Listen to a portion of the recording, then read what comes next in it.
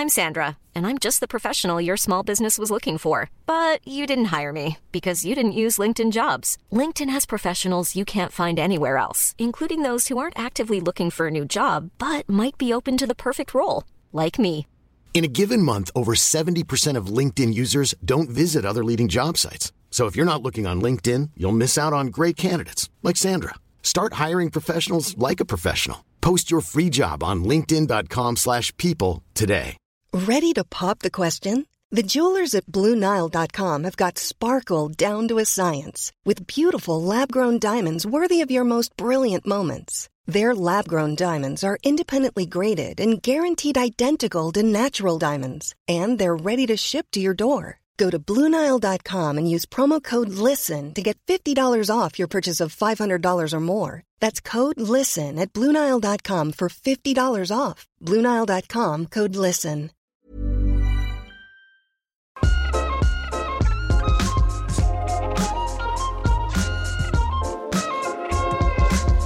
Hey guys, welcome back to the Rick Shields Golf Show podcast. Everybody, I'm your host, Rick Shields. I'm here with co-host Guy. Episode 130, pal. We're doing all right, aren't we? Not bad, is it? I think we've literally got 150 in us, then it's a wrap. Then it's done. Game over. That's retirement. A good effort, that 150. Well, that's when we get our yacht in Aruba.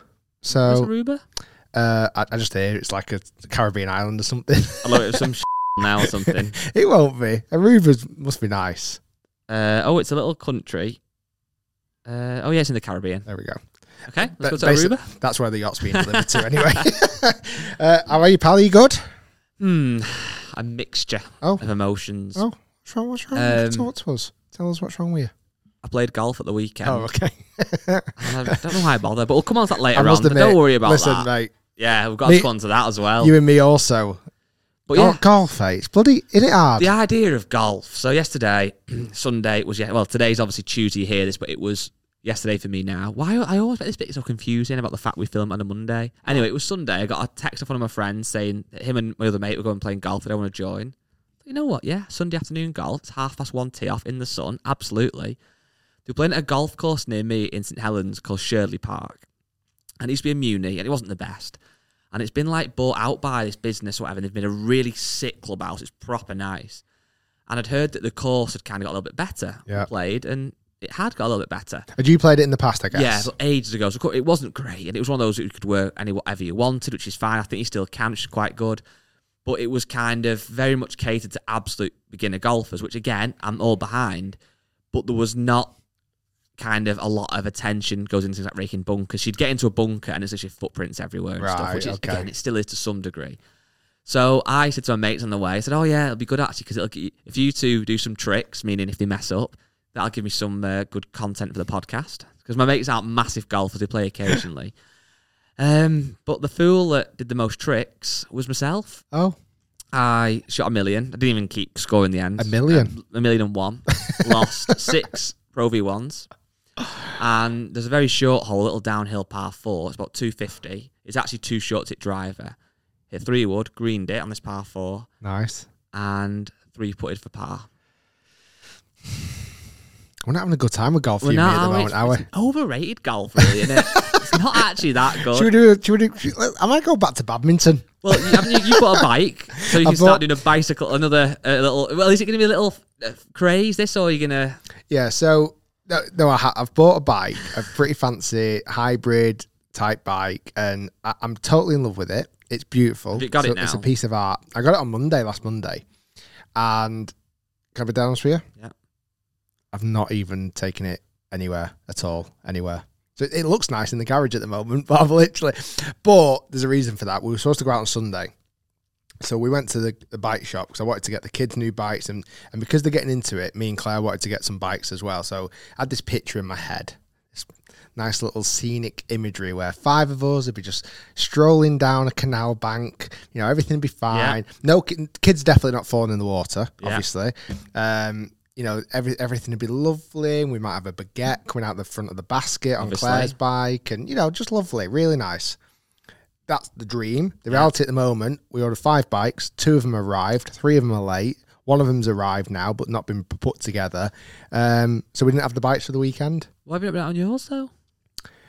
I've been running too much. You've made me run. You've made me. Well, we've actually had a lot of people in the Facebook group who are on this little challenge with us. We've had loads of people putting pictures in of their either treadmill or Strava app or whatever. So it's going well. A lot of people are getting a bit fitter this month. Update so far? I've done 40k. Oh, nice. You're ahead. You're 40% done then. Yes.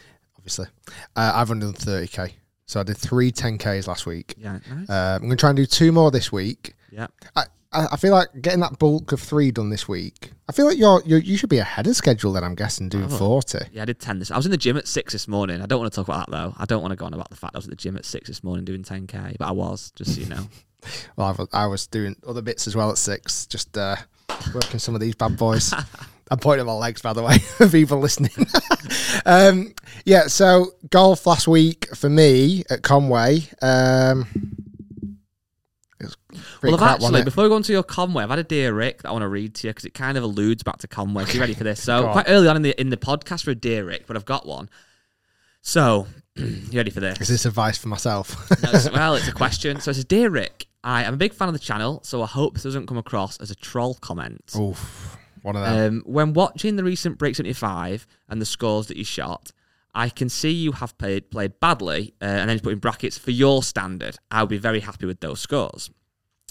You also don't look very happy when you're out on the golf course and you're playing, and he's put again in brackets, I get that you've been playing badly, so I'm not expecting you to be really happy when you're playing the golf that you've played.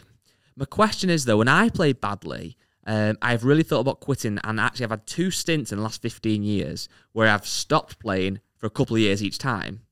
Have you ever been close to actually quitting playing golf? I get that you can't really because you make golf videos, but deep down, whenever you've played bad, have you considered quitting? So my question, Rick, well, the question from this guy is, have you ever wanted to quit golf, Rick Shields? There's the one time which I've definitely alluded to in the past, it made me quit tournament golf, was that horrible event that I played in Spain. Not the event wasn't horrible. The way I played at Lumina in Spain was horrendous and really, really bad. But no, I don't think so. Because what's bizarre, when I've played badly, and hopefully people have seen it, it's not every single goal. It's not as if I've absolutely chopped it. Like, part of the 2 shanks I hit at Conway, I didn't actually lose a ball. Only lost balls on those 2 shots. Yeah. So, like, my driving was not far off. My putting wasn't great. My iron play was obviously sketchy with a couple of shanks in there. My short game was shocking. But it wasn't as if I couldn't hit anything. So I think because I've got a bit of light at the end of the tunnel, it doesn't really ever make me want to quit. Tournament play, yeah, I'm not that fussed about playing in tournament play, as you know, it's been documented over the last few years. But no, I don't think I'd ever quit. Do you get why people do quit though, or should no one ever quit golf? I kind of get it.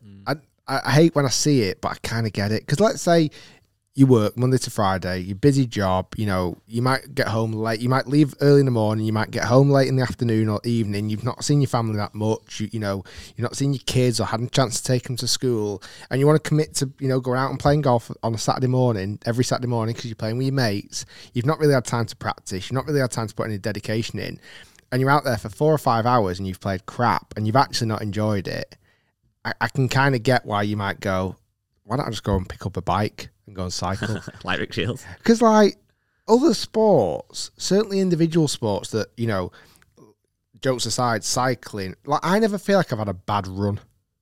No. Like, I never go, after a run, I go, oh, that was such a bad run. Like, my technique was bad. Yeah. Sometimes I don't feel as fit as I could do, but I can almost, like, put it back to I had a heavy night last night, or I've run loads this week. Like, I can contribute it to something. But do you think that's more though because you're often doing the runs for pure exercise, where if someone was actually a fairly competitive runner and they went to like a Saturday park run and they did it in 27 minutes, like, oh, it should have been 24 today. Yeah. They might get that feeling. Yeah, definitely. Because it's score, isn't it? Essentially. It is. Well, what he's saying there as well, and this I saw this in loads and loads of comments. By the way, the comments have been amazing this last really week, considering I absolutely chopped it round.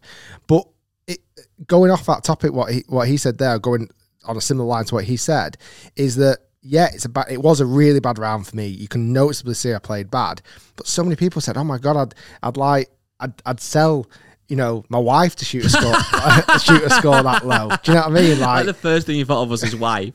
Like I'd sell. Who'd you sell your wife to? I'd sell a kidney to shoot a score Sell my car. under mid-80s. Yeah. So it is all relative. Like, you look at some of the times when these guys have played on tour, and we went to the British Masters last week, which we'll talk about in a second. Like, they'll be walking off absolutely fuming at themselves for shooting a 75 or 76. But that's one of my friends when I played yesterday said something along the lines of wanting to be more consistent or wanting to be consistent or whatever. And I said, the thing is, though, you never in golf achieve consistency. I don't think you can. If you look at, like we said this before, but some of the tour pros might go 75, 65 or whatever, or the other way around. 100%. Like, I suppose the number of shots might get closer together, which you could determine as consistency, I guess, but it's not really. If you're shooting 66 and 72, that's quite a long way off.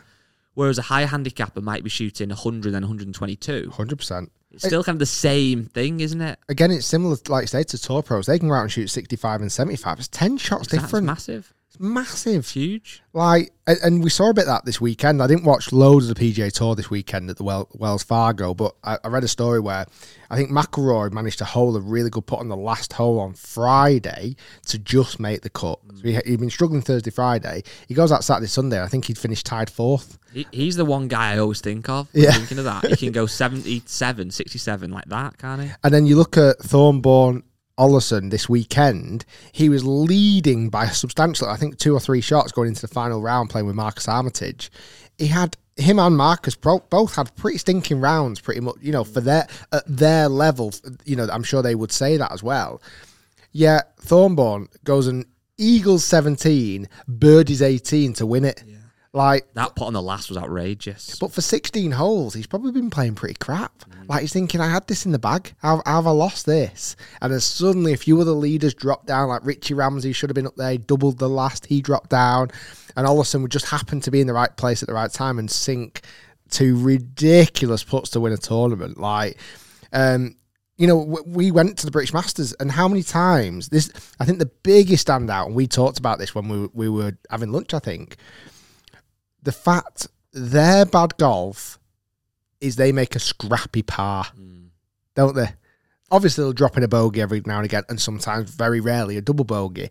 But their bad golf, sometimes they can hit a couple of terrible shots on a hole, but they scrap it in on a par. Well, that's the thing. It's more that they can hit a terrible shot, and they're that good at every aspect of the game. They could miss a green, which is a bad set, say 7-iron, but the chipping's that good. They'll put the chip fairly close or very close. And even if they kind of don't quite put it that close, the putting's that good, they'll probably sink the putt anyway. So, the scoring, but it's an element as well. I think something that Lee Westwood talked about the other day was like this grit and determination. And it's something that I just don't have when I'm playing. If I hit a bad shot and I just like walk up to chip, have a quick look, and then maybe put it nowhere near, then miss the putt and come off with a bogey, they take a little bit more, not even more time, it's more attention on each of the shots. And that little bit more attention, that little 10% more over all your shots, it makes a big difference, doesn't it? Big time. Didn't I bring up a quote a couple of weeks ago that I heard? Something like, tour pros have really short memories. Yeah.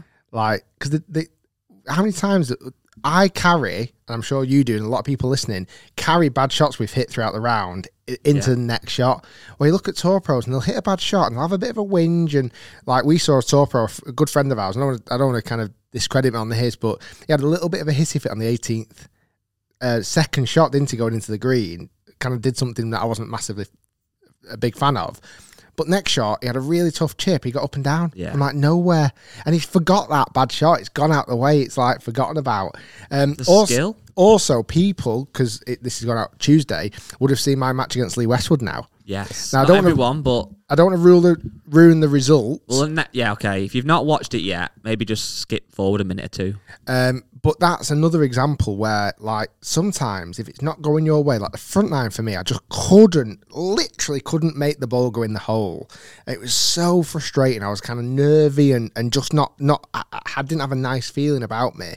It just takes a couple of nice shots on the back nine. Steady the ship. And like the whole round turned round. He wanted to destroy you, you know. I asked him on the 17th green, I think again I said last week, and he was adamant he was going to win that match. And he was going to leave no stone unturned. I like it. But that is the difference. I don't know if I've got that in me. I feel like I'm quite competitive, but I've not got it in me to the level that like these real elite That's athletes how they have get to where they get to, isn't it? It's the practice. It's that obsession with being the best. Like, they could do anything they would want to win, wouldn't they? Yeah. Like, you look at it with, like, even we talked about Formula One a minute ago.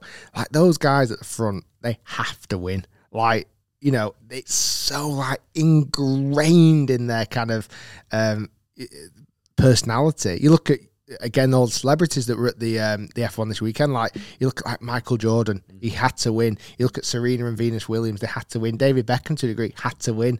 Like, it's inbuilt. I wish I could inject it. I wish I could inject that.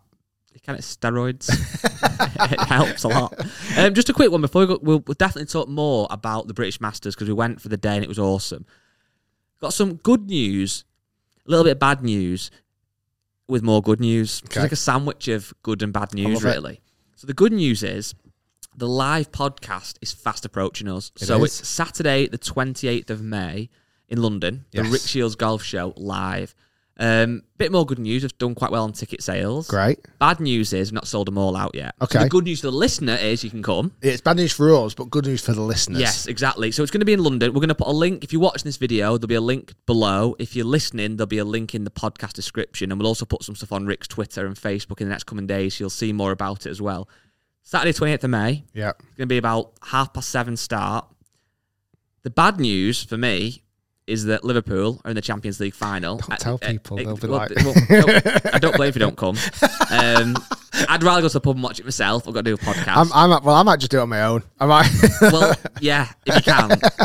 If you don't mind. Well, the good news is, if you live in London, you you might support a London team or whatever. So it's obviously Liverpool and Real Madrid in the final. And then we'll be done by half time. Well, maybe. I think we will. Yeah, we'll see. I don't know about that. And then we can have some beers and watch a bit of footy. Well, that's the other good news, that if you're coming, this has got a different vibe. So if the last live podcast we did was almost like a show, wasn't it? We had some guests on. It was kind of, how would you explain it?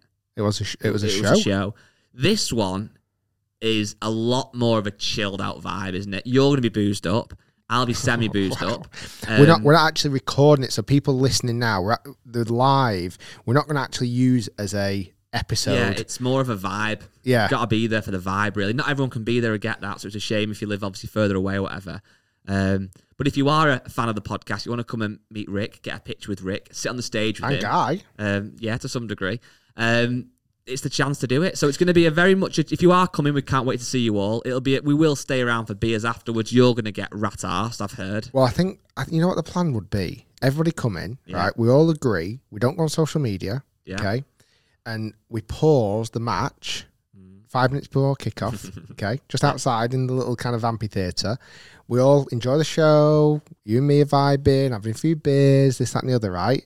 Then collectively, hundreds of people go behind, press go on the remote, and off we go. Or we could go to, forget the match, really. Let's not be bothered about it. We can have a couple of beers, and everyone can walk out together with you, like we've been to a football match, right?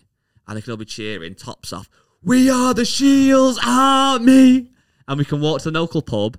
Like, it's a bit like Green Street Elite. Have you ever seen that? Yeah. Yeah. We could cause a bit of trouble in London. Wow. And then get the train back the next day. Well, there you go.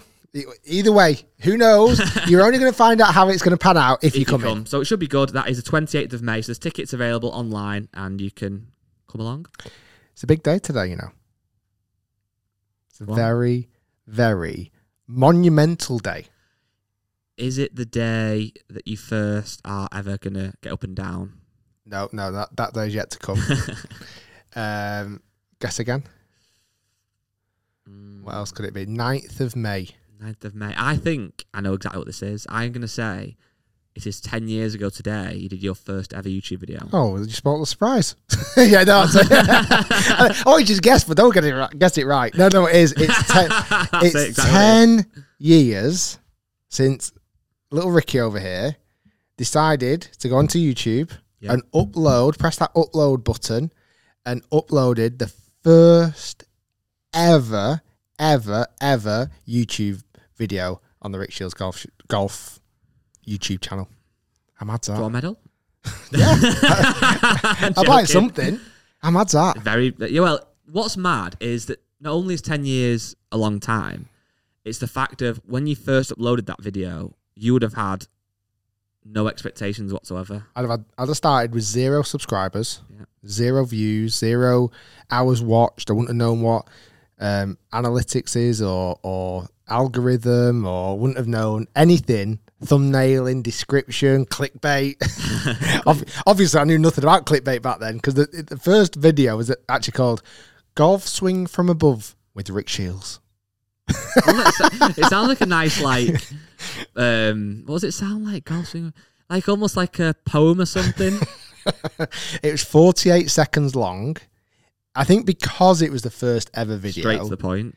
It got 62,000 views. Yeah, because people going old. Didn't at the time. I remember this video like having 10 views. Yeah. And that was probably 9 of me and 1 from like someone else. 10 years. And in that 10 years, this is some crazy stats. On the main YouTube channel, I've uploaded 2,027 videos. Wow. In 10 years. Obviously 2.13 million subscribers. That's a bit of a difference, isn't it? I've got some other stats. 59.6 million hours watched and 532.1 million views. So yeah, please, a medal would be It's fantastic. In the post. You know what's mad though? Like, I wonder, out of your first like 100 subscribers, how many of those people still watch? Imagine if there's some people who've literally been a subscriber from like the first or second day or first second month or whatever, and they still watch now. You know, again, it was a lovely time. I remember when I was uploading these, I was at Trafford Centre. I was wanting to promote myself as a golf coach. I had no idea what kind of YouTube was doing. There was a couple of YouTubers doing stuff. So it was Me and My Golf and Mark Crossfield and a few others kind of over in the States, but a handful, like 5 max. And I had no expectations. I knew nothing what it would do. And I remember like every time I'd hit a milestone, whether it was honestly 100 views or 200 views or 1,000 views on a video was like crazy. I certainly remember like milestones of getting to like 100 subscribers. Like thinking, oh my God, I've made it. Yeah. 100 subscribers, we've got it. Pop the champagne open. And it was just like, it was more kind of a way of promoting myself, as I've mentioned on the podcast loads of times before and other kind of interviews and stuff. But 10 years. It feels like it's gone like that. I've certainly aged. Yeah. Beard. Kids. 3 kids. How's the golf got? But do you reckon if you went out now and did a match play against Rick Shields of 10 years ago, who would win? I think I swing it better now, but I think Rick Shields from 10 years ago had that grit. Yeah. He wasn't scarred. he was confident individual. You know what's mad though with like when you're saying there about milestones and stuff, it is similar to golf. Like you're kind of I'm kind of tongue in cheek, when I got 1,000 subscribers or 100 subscribers or whatever. But at the time that was a big deal. It's like when people start golf, like you have to break 120. I remember my first ever score was 144. I was like 8 years old and I kept my scorecard 144. And then obviously you want to beat whatever it might be, 120, 100, 90, 80. Yeah. Like every golfer on tour you think of, whether it's Dustin Johnson or Rory, has broken 100 for the first time and would have been made up with it. 100%. I was 11 that I shot 120. And you're right, I was like buzzing. Yeah. I thought it was like, oh my God, I finished 18 holes. Exactly, that's the thing. It's finishing the first time, isn't it? And then even remember my first ever par. So the first hole I used to play at, and I'd hit like 3 short of the green. I hadn't got on the green in 3. I was about 30 yards away, and I like pitched it in. That's mad. And I'm thinking like that was my first ever par. Like it wasn't as if it was like fairway green 2 putt. It was like a lucky par really. It's great. Reach the green. It's great. Like again, my golf club, I think I said to you when you came the other week, it had a simulator well too early. It had a simulator in about, I'm going to say now, 2001 maybe. It was too futuristic because people couldn't get their head around it. And we used to hit balls and it was like you used to pay for it, but you used to turn it on to free for the juniors sometimes. And I remember hitting a driver 100 yards. Oh my God. And I was like, absolutely. Buzzing. Yeah. Well, you are like, because it's like, they are these milestones that kind of keep coming. So yeah, no, nice day today. Happy to kind of get to that milestone. Thank you for your help, obviously. Thank you. Thank you for everyone listening, watching, subscribing, interacting. It's been a fun journey. Hopefully 10 more years can come. I'm going to quiz you firstly on a couple of things then. I'm going to ask one thing. Sorry, 149 comments that first video got. If you're listening to this, let's see if we can double the comments on that first ever video. Let's see if we can get to 300. Maybe just a congrats on 10 years, or Rick, you're not a nice person, or whatever you want to say. Rick, you're a plant pot. Out of that 100, not 100, I was going to say 100 years then, 10 years, what's been your favourite ever video to make? And I'm not thinking of one that's necessarily got the most views, but the one that you either now that you look on most fondly, or at the time when you uploaded it, you thought, this is unbelievable. You might look back at that now and think it wasn't unbelievable, but one at the time that you were really, really happy with. Let me just flick through all 2027 and have a quick look. I wonder which one it was. I'm most proud of. You know which one I think, from my point of view, is up there? And it's ironic because the Lee Westwood one went out yesterday. I still think the one with Tommy. Yeah, that was pretty good. Because you had a tour pro on who, at the time, filming, as a concept, it was everything. Perfect. It was the fact that you had a tour pro on who, at the time, and obviously still now, is an absolute elite golfer. He was so relaxed on the channel. So that's like kudos to you and to the channel that he was himself on there. It was a video that was something that people haven't really seen before. I think that's a good one. You know which one it is? That's that really daft one. But I think it's because of the kind of coach in me. It was one that actually started off as a Facebook video, and we uploaded it onto YouTube, which was like the bump and run. The toe down one. The like 8-iron bump and run. The amount of comments I get on that from people, like when we went to the British Masters, like 10 people or so, oh, I love your little 8-iron bump and run. And for me, it was like a shot that I kind of known as a kid, like almost one of the first shots I ever learned. But I'm thinking, who did I ever learn that from? It might have been a friend who I started playing golf with, or a friend's dad, where like, some people now coming into golf don't maybe have that luxury of having like a friend's dad to show them, and I'm kind of acting as that kind of soundboard, or that person of advice to give, little bump and run shots. Like the comments I get on the coaching videos, I just absolutely love. It's been very, very lucky. I think there's been a couple of standout moments, certainly filming. I think the probably the number one for me, if not top three, was Minwoo Lee at St Andrews, like playing St Andrews in reverse on a Sunday with a tour pro who's a really cool guy with Hickory clubs. Like, I remember standing on that tee, like nervous, but almost like pinching myself going, is this real? Yeah. Like this isn't real life. Who the hell gets a chance to do this? Because it's so unbelievably rare. Yeah. Like, I loved, this was when you were involved, actually. I think you kind of helped plan it a little bit when I did the interview with Rory McIlroy and Jason Day down at Nike Town. Yeah, like I was well out my comfort level because it was, again, dead new for me. But I remember sitting there going, "This is a really cool opportunity." Yeah, like sit down with two of the best players in the world, certainly at the time. 100%. Even videos like with Tour Paul, like we get to hang around with the tallest person in Europe, or like Eddie Hall, the world's strongest man. Like, it's absolutely It's almost crazy. The non-golf ones that are almost the most, like, the people that you meet that aren't even golf-related, like Eddie Hall. That was a random collaboration, but did really well. Brilliant. And genuinely, all the little matches, all the times I played with Pete or Carly or Matt Fryer, the times we've had, obviously, playing with, like, James Robinson, even spending time with you out on the golf course in the recent 75s and stuff, like, I'm very fortunate I get to call golf my job and I get to make videos about it. And I genuinely think in 20, 30 years' time, as long as YouTube doesn't get deleted, there'll be days where I'll sit and just watch old videos. That's the coolest bit, I'd say. I did it actually yesterday because it got me thinking, like when we went to the British Masters and you asked me about the Belfry, and I thought, I've played it definitely, but I can't quite remember when I've played. And I literally just put in Belfry Rick Shields. It's like, I've done like 20 videos there. And I can just flick back and go, oh God, yeah, this was like, do you remember the shots when ago. you see them, like hit like roughly? Yeah, like, I remember. Yeah, I remember certain. I remember the outcome before I've hit it on video. Yeah. So I'm like, I don't remember. Oh no, I do remember where this one finishes. This one finishes right, and then I'm like, oh no, I got up and down from there. I missed this putt. I can't believe I underread it. And I'm talking about 8 videos from like 8 years ago, 7 years ago. I'm like, how do I even remember this stuff? It's madness. Yeah, that's the weirdest bit. That's gonna live forever. You can watch them again. Like 2,000 videos. Like there's so much different content from, like I say, from the coaching videos or the fun entertaining videos to the break 75s to the matches that I've had.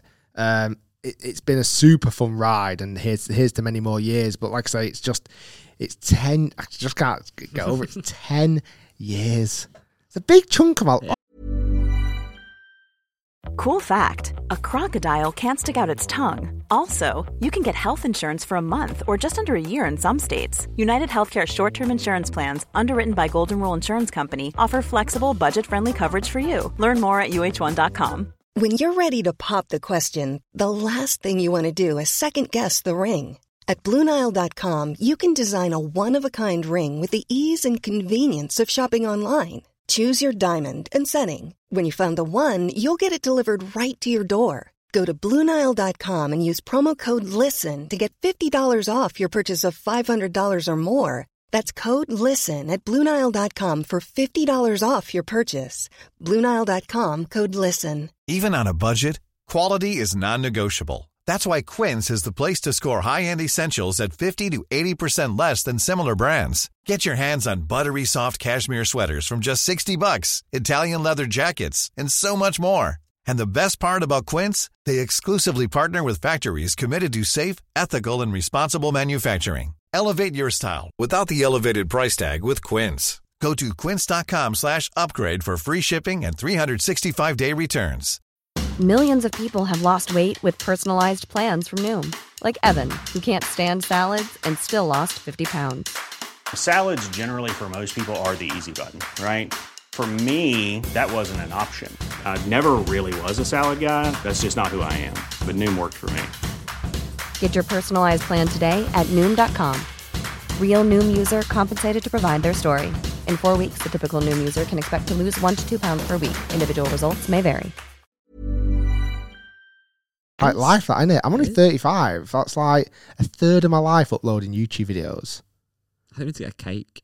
I wonder what I would have said to myself at like 16. Like finishing school. I kind of wanted to be a golfer. It's kind of what everyone's kind of dream was. I went off to college to go to golf college. Someone said to me, Rick, you're going to be a YouTuber. I'd have gone, shut up. What's that?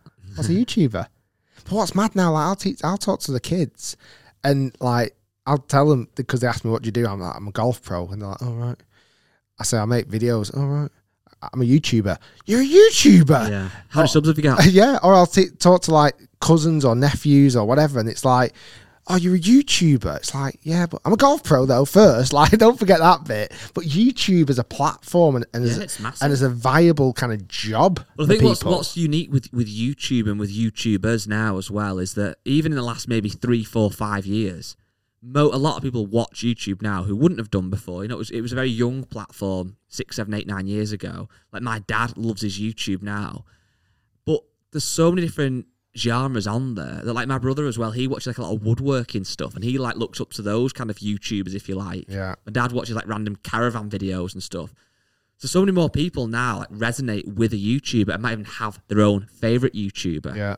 And I remember it wasn't very long ago, a guy said, oh, my daughter watches YouTube and all she does is watch kids playing with toys and she's got the same toy herself. And he couldn't get his head around it. I said, but do you ever watch Gogglebox? He went, oh, yeah, I love it. I said, well, you're literally doing the same thing. You're watching people watch TV you've already watched. Yeah. So, and he was like, all right, yeah. And I think even that kind of mindset, it's not very often you get that now. People don't get YouTube. Yeah. More and more people understand it and use it. And like you said, where will it be in 10 years? In my head, I always think like, it won't be here in 10 years. But why will it not? Like you might have thought that 10 years ago. 100%. But also like when we talk about the milestones, like because there was no blueprint, nobody knew how many subscribers could be achieved or how many views could be achieved. And in golf right now, nobody still does. We're at the forefront, thankfully.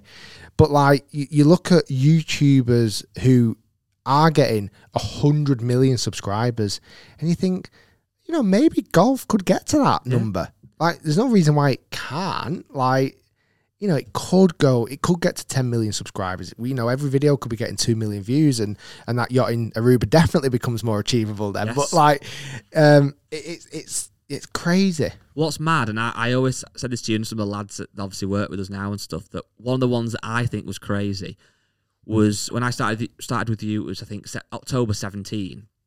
About a month or two after that, we went and filmed that St Anselm Links. Oh yeah. You know this story, but you played golf with just one club. And we had somebody else, Craig Salter, came and filmed and edited it, did a good job. And about 2 weeks after it went live, it hit 100,000 views, which was massive, like absolutely huge. So much so, you actually did a standalone Instagram post. Do you remember it? Yeah. It was like you with 100K written over the top, and you were like, thanks so much, everyone, for watching this video. I can't believe it's got to 100,000 views, and it was like 2.5 weeks to do so. And we were like, at the time, absolutely made up, and rightly so. Yeah. Like, that was a massive achievement. The videos very rarely got to 100,000 views, and if they did, it might take a year, 2 years, whatever. That was 2.5 weeks.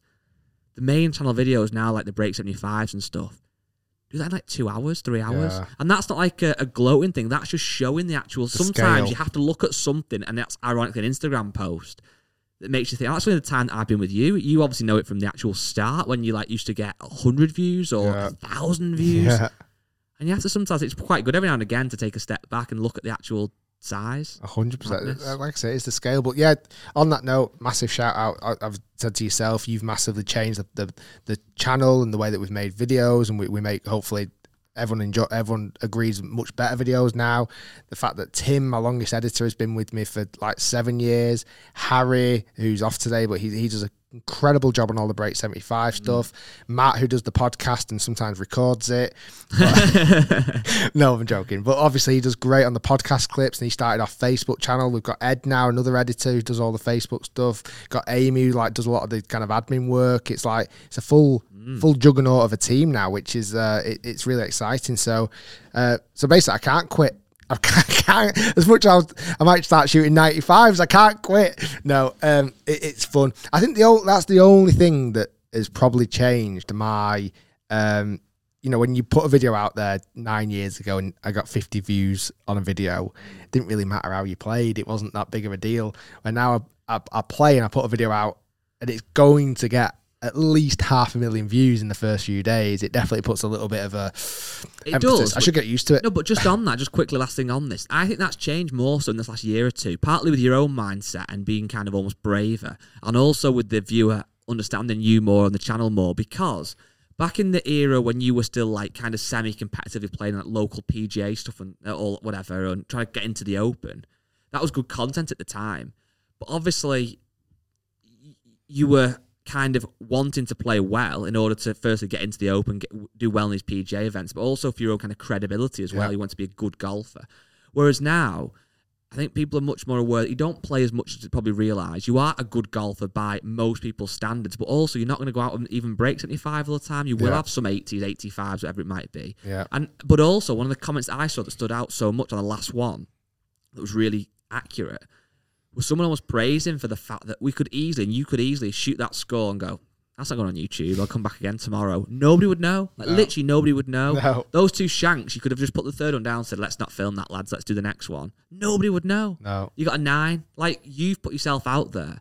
And I think people respect that more than if you did play well. If you shot 70 round Conway, great, well done. Like, do you know what I mean? Yeah. But the fact you shot 80, what did you shoot? 8 wouldn't matter, but whatever it was, 82 but actually showed 84. The real score. That makes so many people feel better, because most guys don't go out at the weekend and get 36 Staleford points. They get 27, they get 29, they might get 34 and play quite well.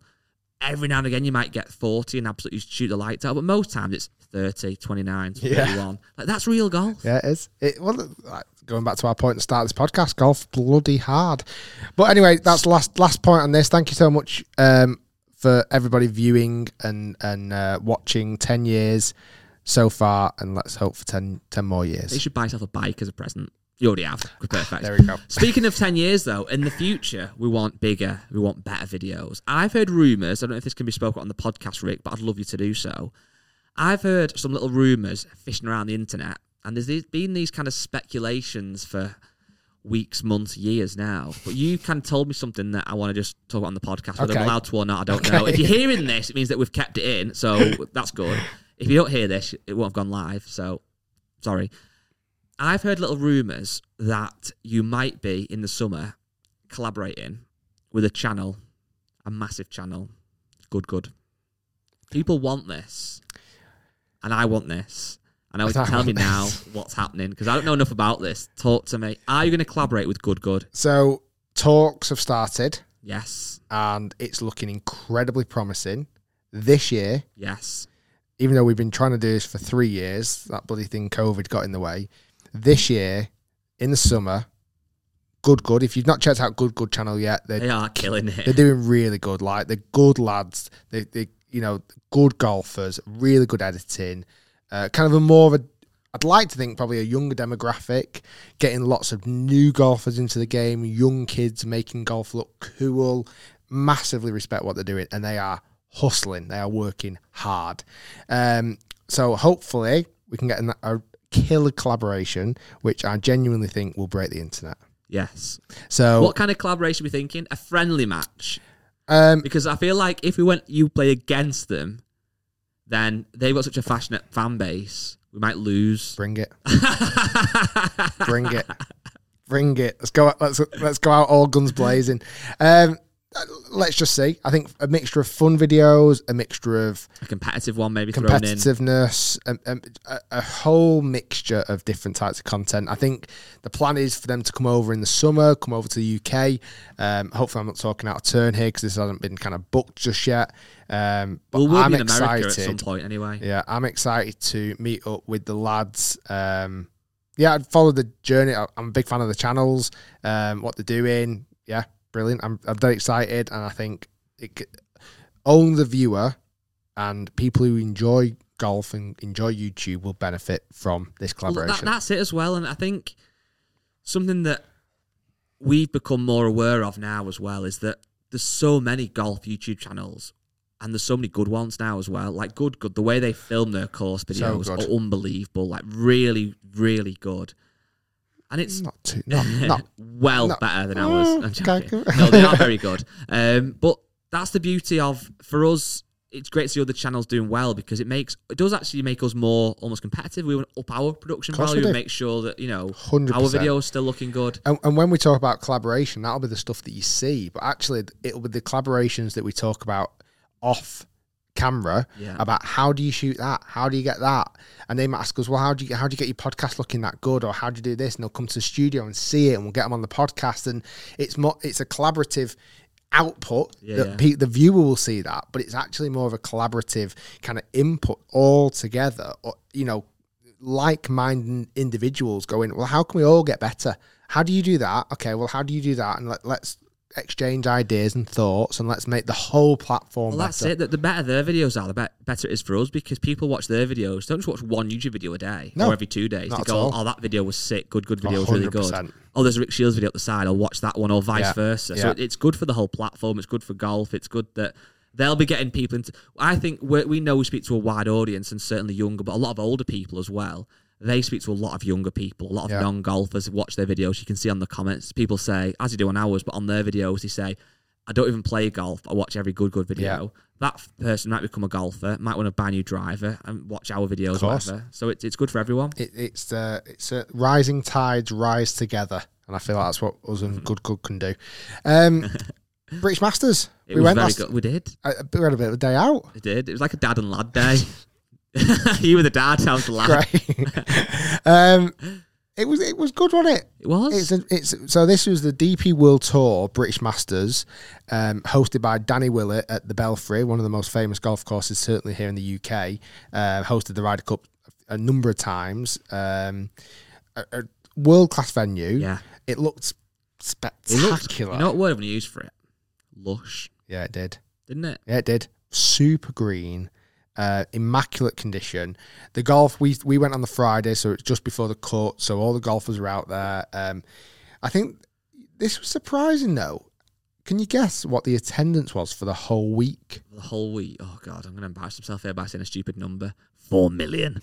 No, I reckon there's probably 15 a day, so I'd say, including Wednesday, 75k. You're not far off. Just over 50.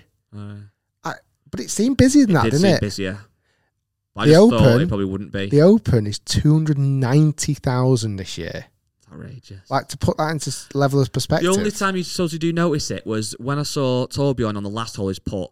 The crowd was probably 3 or 4 people deep. Yeah, because everyone collects to that point. Exactly. Then, don't they? You get that at every shot of pretty much everybody at the Open, don't you? And certainly when it's the last hole, it's like 17, 18, 20 people deep for like what feels like miles. Yeah, no, but I was so surprised. I thought it felt like there was more people there. Thank you everyone that came up and said hello to you and me, either enjoyed the YouTube videos or the podcast or both. And we followed our mate Sam Horsfield. Yes. And we saw we literally joined him on the 17th. It's a par 5 dogleg round the corner. He hits driver straight over the corner. Boom. It was like, yeah, that was pretty. And it sounds good, doesn't it? Sounds hit. Like, even though I've spent time with tour pros, at an event, it seems to sound better. It does. And we walk around the corner. He's there, splat bang in the middle of the fairway, hits a 3-wood, pulls it a little bit. Had to shout 4. Yeah, because he thought he'd pulled it into the crowd, caught the bunker on the left-hand side. Fairly, run-of-the-mill bunker shot, you'd like to think, for a tour player. Opens the face up, flips his hand underneath it. Incredible technique. This ball just popped out like a butterfly. Took one bounce on the front of the green, just rolled and dropped into eagle. Put me down for 3, please. It's good, that, wasn't it? It was very good. I was going to say, like, these tour pros are obviously, clearly, streets ahead of how I play golf. But that bunker shot, I would feel more than confident getting it out the bunker. Yeah. And I'd like to put it within putt range, but in reality, I'm thinking, get it out 2 putt, make the par. Again, shows the difference. He's not thinking, get out and get a par. He's thinking, get out and make a birdie. But he's also thinking, but I do fancy boxing this as well. And he walks off with a 3. It's just crazy. Good. So good. Gave his ball to a little young fan who was just loving it. I don't think I would have given the ball away. Why? Because you just made an eagle with it. Yeah, but he's hit out of a bunker, it's scuffed. Oh, I don't know. I'd be dead weird with stuff like that. This is what made me laugh. You say this now, and you were saying that about with Lee Westwood about all this stuff of like, do not do that. Like, you're saying things which I understand because you're not a tour pro, but it's like if somebody watched you and said, "Oh, do you all your different clubs all the time? You swap driver all the time." You're like, "Oh no, you're kind of over it." It's like the same thing. True. So what you're saying is you would make an eagle with a ball. You'd walk past a little kid with its big puppy dog eyes, say, "Please, Mr. Shields, can I have your ball?" And you go, "No, it's my eagle ball." Not now. And you snap bucket into the woods. So you can have it now. Yeah, go find it. If you find it, you can have it. Yeah, it was good. Good atmosphere. Yeah, it was just a bit of a chilled out day, wasn't it? It was good. Yeah, there was, like you said, lots of people came up to you and said how much they like the videos, which was very nice. I was on cameraman duty, taking pictures for you. You were really good at it, actually. I was. I'm really good at opening an iPhone. And there was an older guy that his mate couldn't do it for him, so I had to do it. So I stepped in and kind of saved the day. You were brilliant. You got some great snaps. Really awkward, weird thing, though, which I will mention because it was funny, but it was very cringe, was there's a guy, he might have had a couple of beers, came up to Rick, and he was like, "Oh, Rick," like, which is, again, you were used to that by this point. Can I get a picture? A few of his mates as well, so like, all got in a bit of a huddle. So I kind of moved out to the side, obviously, and somebody else at the picture went, "Oh, come on, guy, you get on if you want." So I kind of reluctantly walked over and did an awkward smile, and I thought, get on if you like. I'm more than happy to not be in the picture. Get on if you want. Yeah. Didn't he say something like, you're only going to talk about it on the podcast? Yeah, if I would slag it off. Yes, but exactly. So well done. You had your 5 minutes. But I don't know why I didn't just say, "No, you're right, mate. I'm not bothered if you want a picture with me, obviously. I'm a nobody." Get on it if you want. Yeah, that was a bit of a strange one, that. So I leapt on it, of course I did. Because you wanted to be on it. I wanted to be on it, on the squad picture. But yeah, I just think as well, I know they weren't super expensive, the tickets, I don't think. Well, they weren't. I had a look online. If you are ever able to go to a tour event of any day, I know it's hard when people are in work and then the weekends are a bit dearer. It's definitely worth going because we go to that event and obviously we're lucky enough that have been to many, many golf events now, as obviously you have as well. So some of the stuff that you see, we kind of don't even really focus on.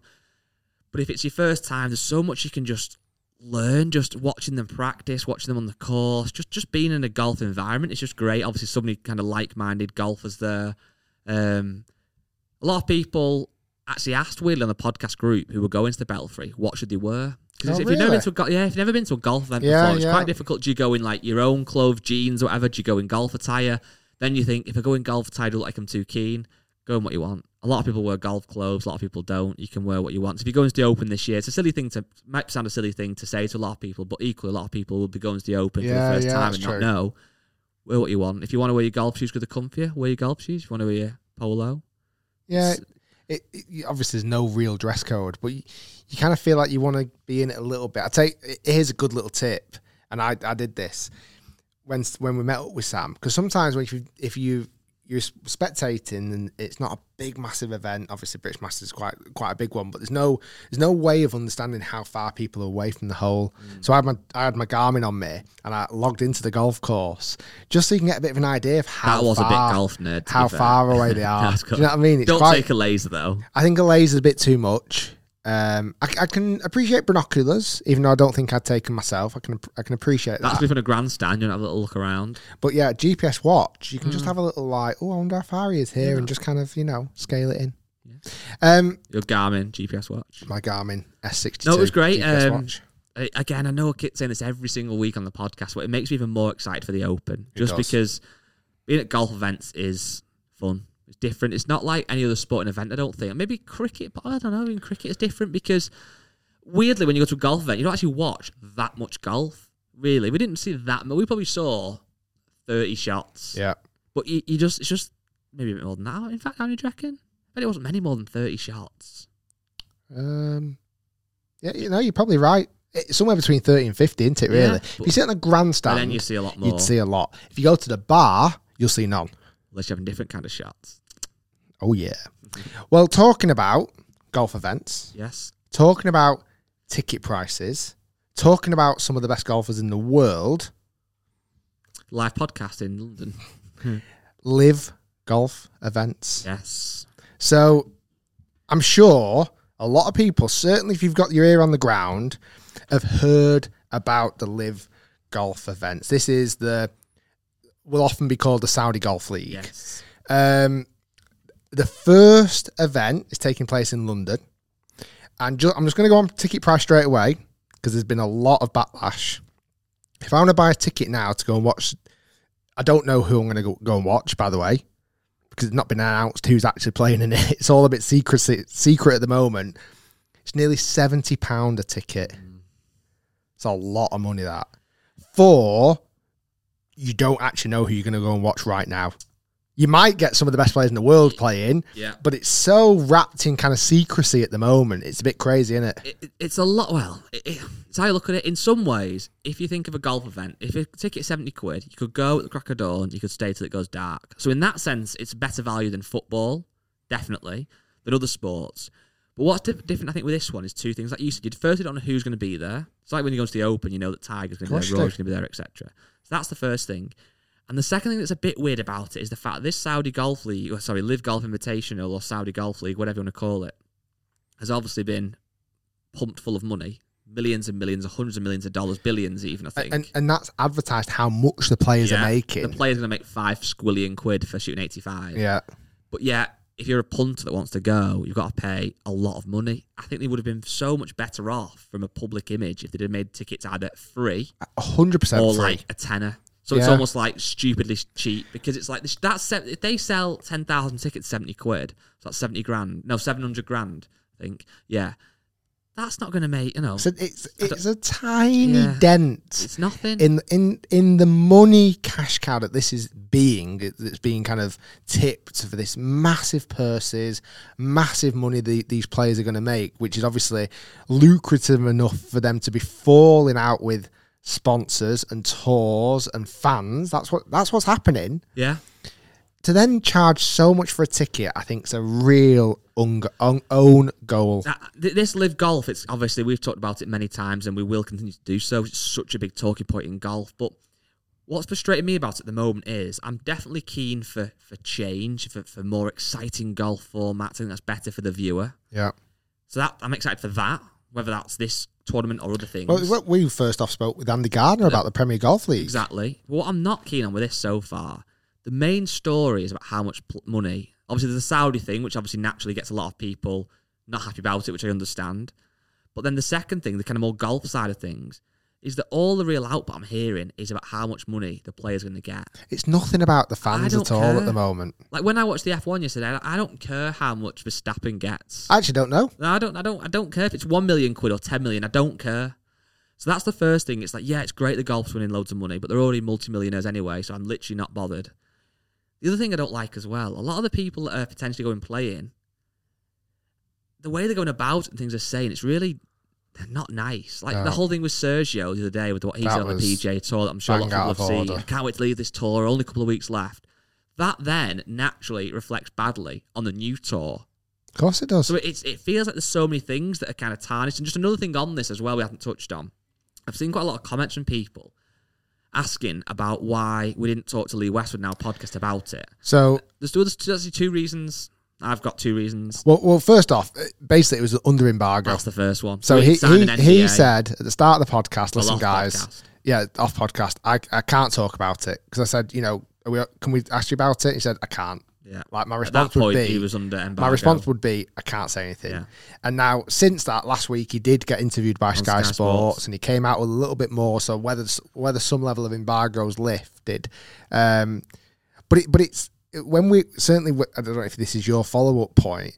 When you sat with someone for a full day and a full podcast and filming the whole afternoon, you don't really want to piss off either. Well, it's kind of that, but also, well, firstly, he'd said, I can't talk about it, so we're not going to push him. Yeah. We are happy to ask questions, or you have as well, a bit awkward, i.e. when you ask Bryson about not shouting for. So that's not off the record. But also, when we have these, a few comments saying, when you interviewed Lee Westwood, you didn't ask him this. I personally, I don't know about you, I don't see this as interviews. I think of interviews kind of very much kind of you asking questions back and forth you have a right to know the answer to. We almost see them as a guest on this podcast, and we want them to feel very relaxed and at home and not like they're getting grilled. So if he hadn't have said at the start about the live thing, we would have 100% asked about it and maybe gone into a few of these things. But if he said to us, which people didn't know, he said off the record, I can't speak about it. We're not then going to start pressuring him and go on, like, in the podcast. Yeah. And we want other big guests to come on. It's just not how we are. No, I mean, it's a bit like did you see the interview last week of Suzanne from Good Morning Britain? Yeah, with Boris Johnson. Like, that's an interview. Exactly, that's a grilling interview. Rightly so. Like, when Piers Morgan interviews certain people, it's a grilling. Where this isn't. It's a sit-down, friendly, nice chat that we don't need to kind of pull up things like this. If he can't talk about it, if he could, we would have asked him, are you going to be playing in it? What do you think about a few things? But again, we're not going to stand there and grill him and go, what about this? What about that? What about this? Because that's not who we are and what we do. And we're not journalists. Exactly. Like, when he got interviewed by Sky Sports, they're actual journalists who are trying to get these answers out of these guys.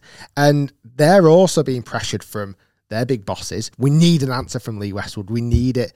Well, we're not pressured by anybody. Like, we don't need to do it. So either way, Live Golf Tour, the first event's actually very soon. It's a month away. We still don't know who's playing in it. We know rumours. We know rumours of Westwood, Garcia, Mickelson. Adam Scott, maybe. I think I've heard rumours of. Who else was there? Patrick Reed, Poulter, Richard Bland, I think I've heard. These are all rumours on the internet, so there's no necessary truth in these. I just don't know how it's going to pan out. I really don't. I'm excited to see how it goes, and I'm also excited to see, again, at the moment, there's been a lot of, and we actually don't know this because the Lee Westwood video is going out today for us, so it'll be out already. If there'll be a lot of comments on that about people who aren't happy with him potentially playing in it, I don't know. I'm interested to see, though, how that, if it changes. Like, if these players go to these events and they end up being good events and good TV, will people then kind of warm to it? Or is the fact it's coming from Saudi so fundamentally wrong in so many people's opinions and minds, they will never give it a chance and they will never entertain it? I don't know. Could go either way. It's 8 events, pretty much one every month, 1 in June, 2 in July, September, October, 3 in October. It's not going to be long before we find out the answer to all of these questions, like who's playing in it and is it successful. I mean, there's a line on the website, the grass is always greener when you're standing on it. That's on the website. So it's like, it's just mystery. Like, I feel like they've gone out this, obviously Greg Norman's kind of fronting this, they've gone out this and they're trying to sign the best players in the world or whatever they're trying to do, but it's so under wraps. It's hard to get excited about it when you don't know who's going to be playing. Really, really, really hard. And then, like, say, when you're charging 70 quid a ticket, then I just think that's such an own goal. Really is. What else do we need to talk about? I think that's pretty much everything I had, really. Yeah. Sorry. I bought an iPad mini randomly. Yeah, that was a waste of money. Have you used it at all? It's not... Nah. I've charged it once and it's not run out of charge yet. Okay, that's a good. Yeah, that's a So good sign. tell me that's how much I've used it. New Break 75's coming out this Friday. Already been filmed, and Better Golf From Sophie Walker. Sophie played fantastic. She was very good. I played better. That video will come out Friday, 4 p.m. Thanks for listening, everybody. Yeah, so hopefully see some of you at the live podcast. Again, tickets are available. Coming to 2, coming to 3, coming to 1. I'll be your mate. If you want to come on your own, you're thinking, don't know who I'm going to sit with. Sit on your own for a little bit, maybe, but then afterwards, come and have a drink with us. You could also sit or next 5. to sit next to a cartoon character. Yes. So when we were at the British Masters, we met up with a golf scratch book. Yeah, makes cool illustrations, which you might have seen some of them on Instagram and stuff. They're so good. We had a little chat, podcast exclusive, about maybe, just maybe, doing a little bit of exclusive merchandise for the live show. Yeah, and if it goes well, it'll be available on a bigger scale. Thank you, everybody. We'll Episode 130. We shall see you next week. See you then. Bye.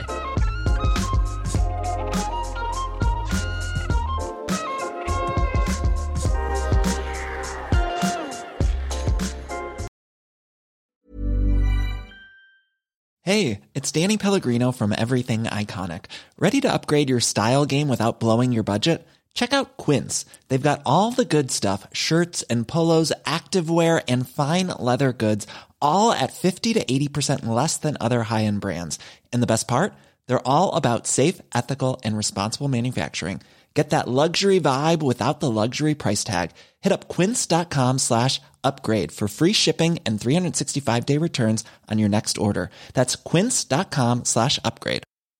Mom deserves the best, and there's no better place to shop for Mother's Day than Whole Foods Market. They're your destination for unbeatable savings, from premium gifts to show-stopping flowers and irresistible desserts. Start by saving 33% with Prime on all body care and candles. Then get a 15-stem bunch of tulips for just $9.99 each with Prime. Round out Mom's menu with festive rosé, irresistible berry chantilly cake, and more special treats. Come celebrate Mother's Day at Whole Foods Market.